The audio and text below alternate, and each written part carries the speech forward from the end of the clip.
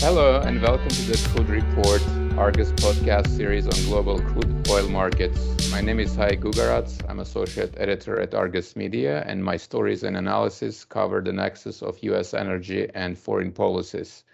And I'm joined by senior reporter Chris Knight, whose coverage area includes U.S. domestic energy policy and regulatory actions. So, Chris, the first 100 days is a traditional benchmark to judge a new president's performance. And at the very least, in terms of enacting multi-trillion-dollar bills and establishing new policies, Biden can count this as a strong start. Can you walk us through the major energy highlights of President Biden's first 100 days?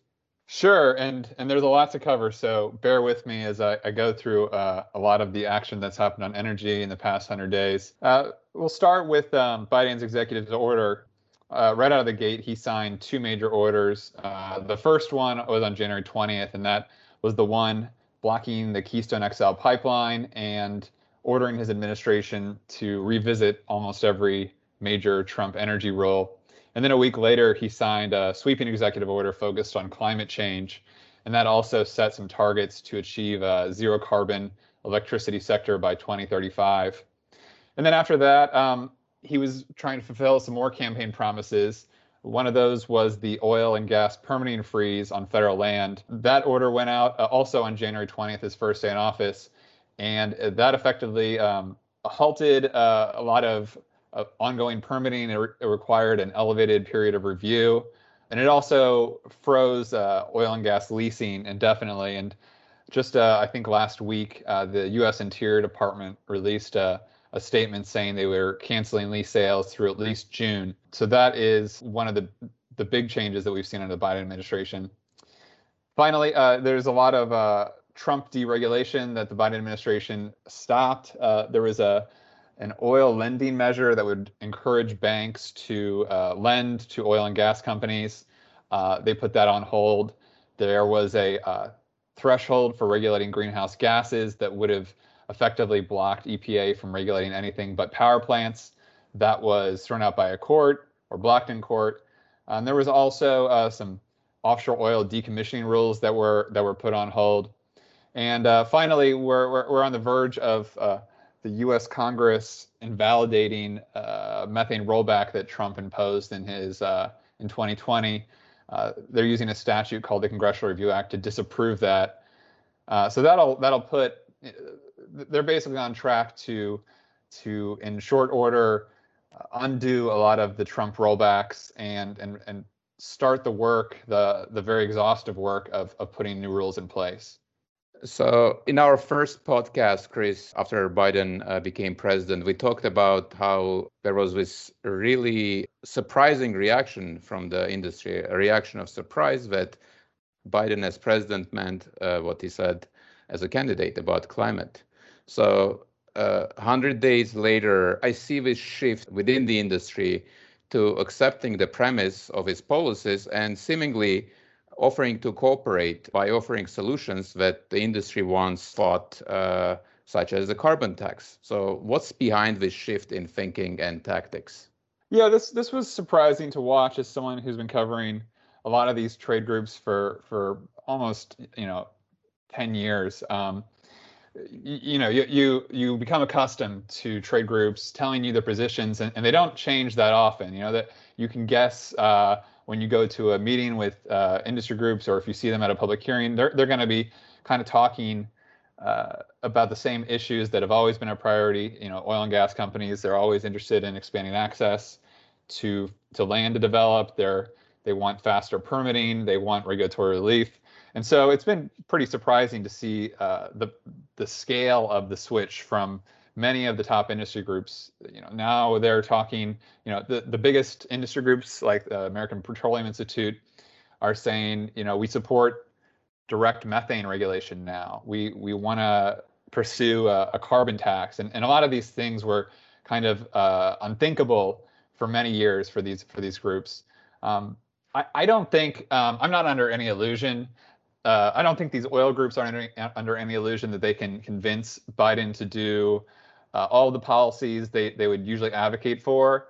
But they know they've got a better shot at nudging the administration on policies they want to see if they are, kind of speaking the same language. So, if the oil groups are saying, we accept methane regulation, they might have a little bit more pull with the Biden administration to tell them things like technical issues. So, like if they visit well sites every 3 months, they would advocate not to require inspections more often than that. So just little things to try to get sway within this administration. And I can't tell you how sincerely many of these groups are about their push on some of these new policies. It's possibly that some folks are just taking positions that they see as cost-free. So, for example, if industry groups know with almost certainty that Congress isn't going to go for an economy-wide carbon tax, and I think that's a pretty good bet, then it doesn't take that much risk to go out and say, we are in favor of a carbon tax, just because it's not going to go forward. Same thing with methane regulations. You can say you're for it, but then when they come out, you can come out against a rule because it doesn't completely align with what you want to have happen. Yeah, so the U.S. energy industry should have some cause for optimism, at least as the country's strong economic rebound and the progress on vaccination and the lifting on travel restrictions boosts fuel demand. Can you talk about some of Biden's initiatives on the stimulus and the ongoing discussions on his infrastructure bill? So we already had a big congressional push on a stimulus bill focused on COVID-19. The cost of that was $1.9 trillion, and it didn't really directly affect energy policy. But that scale of spending, the injection of money in the economy, and trying to roll out fast vaccinations, that changes the course of the economy, and that's an important thing to watch for the energy sector. Biden has now moved on. He's got a $2.3 trillion infrastructure plan that would do everything from rebuilding roads to fund public transit to subsidizing manufacturing. It would extend clean energy tax credits for many years. It would try to subsidize carbon capture. So those are huge priorities. He's also got a separate plan that is focused on childcare and other issues that aren't really energy facing. The debate on that is ongoing, but even moderate Democrats that have been reluctant on some of these spending bills have said they want to see a big infrastructure bill, and I don't think they are going to give that up easily. I've got some questions for you, Haik. U.S. producers are part of a global energy market, and their European peers have not only talked the talk, but they've also announced major corporate transformations to change their energy policies. The U.S. administration is playing catch up on climate change after 4 years of Trump. Could you talk about Biden's climate summit that happened earlier this month, and broadly, how does climate and energy transition feature in U.S. foreign policy?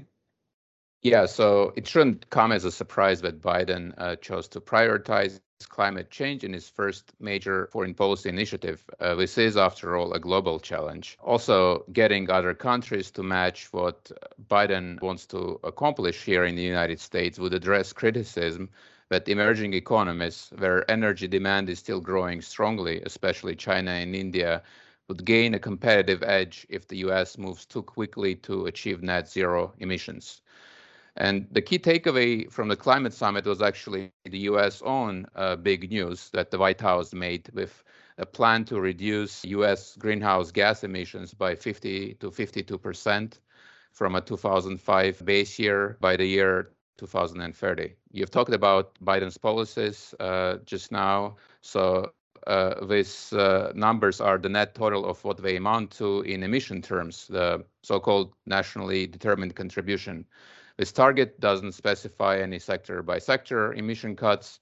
As the White House says, there are multiple paths to reducing US emissions. We know that President Biden has talked about eliminating greenhouse gas emissions from the electricity sector by 2035, and he supports setting more aggressive fuel economy and tailpipe CO2 standards for new cars and trucks. If you watched Biden's first address to Congress, he stressed that other countries are following the US lead on this climate initiative. The UK at the climate summit made perhaps the most ambitious emission cut announcements. Then came the EU, Japan, and Canada. And even Chinese President Xi Jinping, for the first time, talked about limiting China's coal use after 2026 and phasing it out after 2031, even though he did not offer concrete commitments. All of this previews the UN climate change conference scheduled to take place in Glasgow later this year. And one final point on this, and this may or may not have been intentional, but the summit itself showed that the US is back in business of international diplomacy. Biden talked about re-engaging with the world when he became president, and here's a virtual forum that was able to get 40 global leaders together, including some with whom the United States does not get along on any other issue. If you remember, the Trump administration last year did not hold a G7 leaders forum, even in a virtual format, and all of them were closest US allies. When Biden became president, a lot of people expected there'd be some fast action on the Iran nuclear deal and that country's return to oil markets.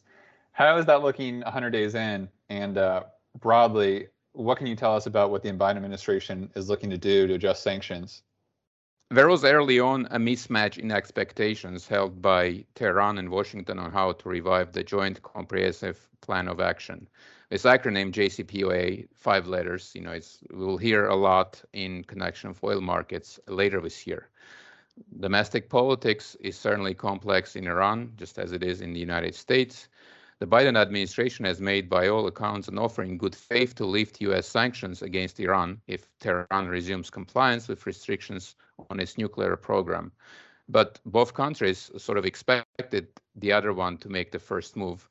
Now, after some back and forth, U.S. and Iran are actually negotiating. Finally, they are doing so indirectly through European and other intermediaries, but at least they are discussing on how to accomplish the lifting of sanctions and Iran's return to compliance. That's taking place in Vienna. And after this negotiation started, surprisingly or not, all participants have called them productive. And even Iranian negotiators now sound a lot more optimistic than their U.S. counterparts. Iran's President Hassan Rouhani suggested that 70% of issues have been resolved. If you ask U.S. negotiators, they will say that they are not halfway done. But the general thrust is that things are moving along. There is a big bucket of sanctions that were imposed under former President Trump in 2018 and 2019, and they include terrorism designations against Iran's central bank, its state-owned oil company, and the United States has said that it can lift any sanctions that would go against the promise in the JCPOA to reintegrate Iran into international trade and finance. Tehran wants all of those sanctions to come off, and that is not something that either the Biden administration or any other U.S. administration will do, so long as Washington views Tehran as hostile towards its interest in the Middle East. But there is more urgency to make progress on these issues now than in the beginning of Biden's term, because there is realization that external circumstances can get worse. Just in the past month, we have seen attacks from Yemen against Saudi oil installation, sabotage against Iranian nuclear facilities. A U.S. Navy vessel, for the first time in 4 years, fired warning shots against Iranian Islamic Revolutionary Guard Corps vessel off the Middle East Gulf. Iran will hold its presidential election in June, so there is this a sense of urgency that is contributing to the talks moving along. And broadly on sanctions, Democrats and Republicans in the White House have used sanctions as a tool.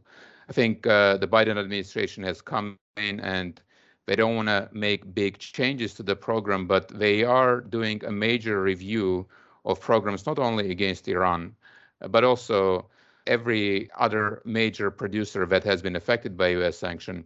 There is a sense that the United States needs to fine-tune how it's sanctioning other countries, and that review will conclude sometime later this year. And with that, we have come to the end of this podcast. You can find our stories and more in-depth coverage of politics and policy and geopolitical news and insights as it specifically relates to oil markets in both Argus America's Crude and Petroleum Argus. You can find more information on both services at www.argusmedia.com. Thanks for tuning in, and we hope you'll join us on the next episode of the Crude Report.